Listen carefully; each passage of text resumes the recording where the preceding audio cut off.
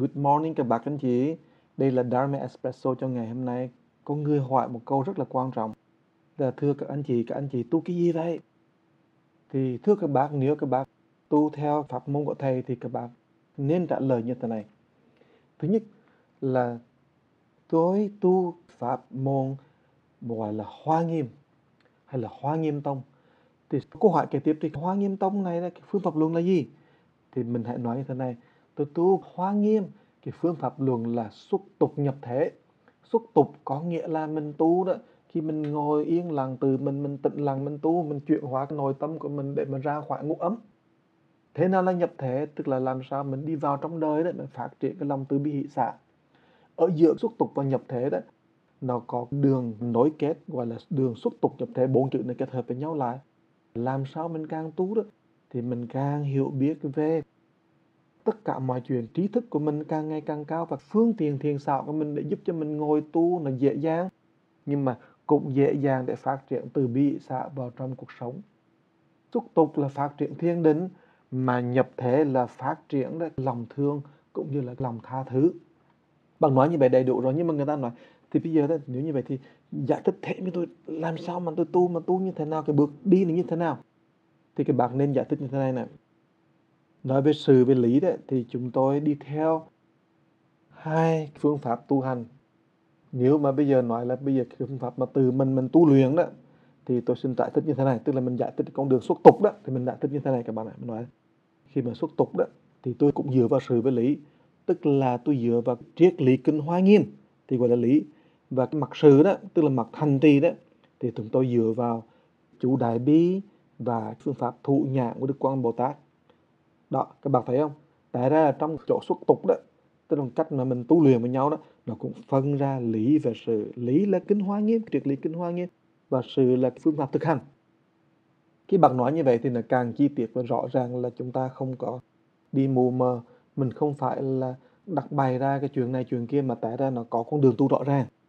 Thì nếu mà có người hỏi thêm, ok, nói cho tôi nghe thì bạn ngồi để bạn tu như thế nào? Thì mình nói chúng tôi tu đó, có từng bước một. Cái bước thứ nhất đó, về cái mặt lý đấy, thì tụi tôi dựa vào kinh Hoa Nghiêm, cho nên cái bước đầu tiên gọi là bước phát tâm trụ. Thì nếu mà người ta hỏi phát tâm trụ nằm ở đâu vậy? Thì bọn nói phát tâm trụ nằm trong 10 cái trụ.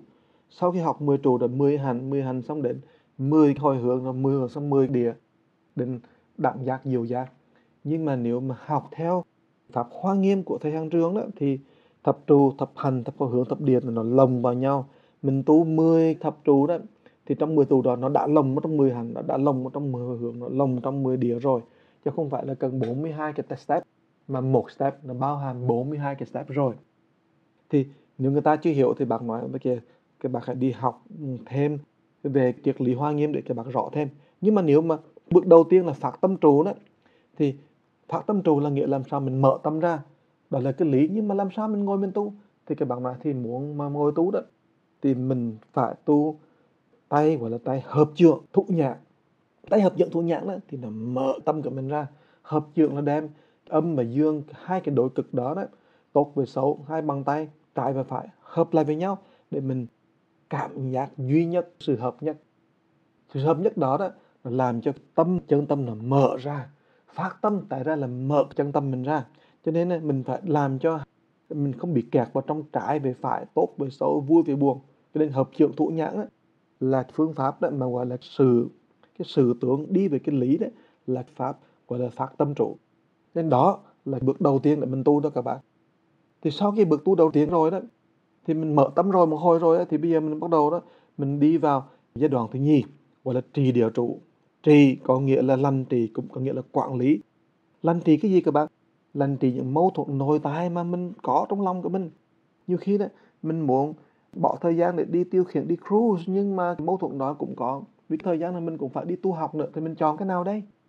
Đó, mình chọn là mình hài lòng với ông chồng của mình, hay là mình chọn là hài lòng với tập thể, với thầy, hay là với bạn tu? Mình chọn cái nào?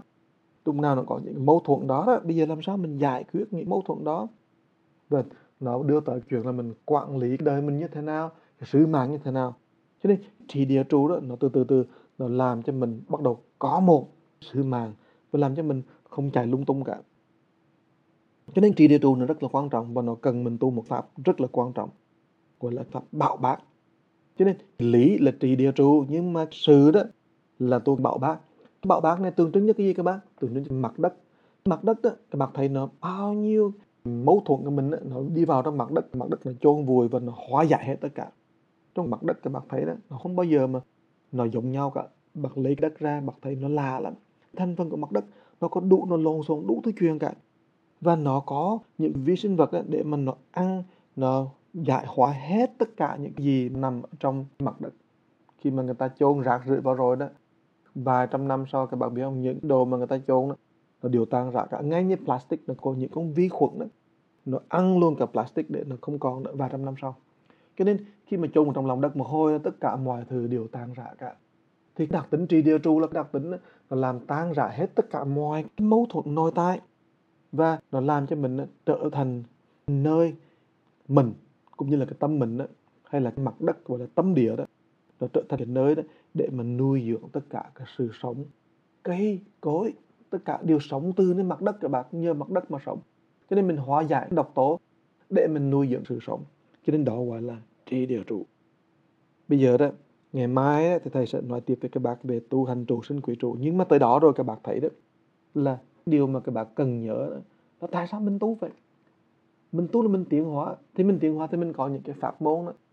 Cái này trước, cái này sau, giống như bậc thang để mình từ từ mình đi. Cho nên khi mình vào đó, thì mình nên tu phát tâm trụ mà đi với tay hợp dưỡng. Thì thầy đang dạy về lục tí đó, là lấy hợp dưỡng đó. Tay hợp dưỡng là chính yếu để mà cho mình mở khai tâm lượng của mình. Cảm ơn các bạn đã lắng nghe và xin gặp lại các bạn ngày mai. Chúc các bạn một ngày yên vui, đẹp đẽ và nhất là tịnh.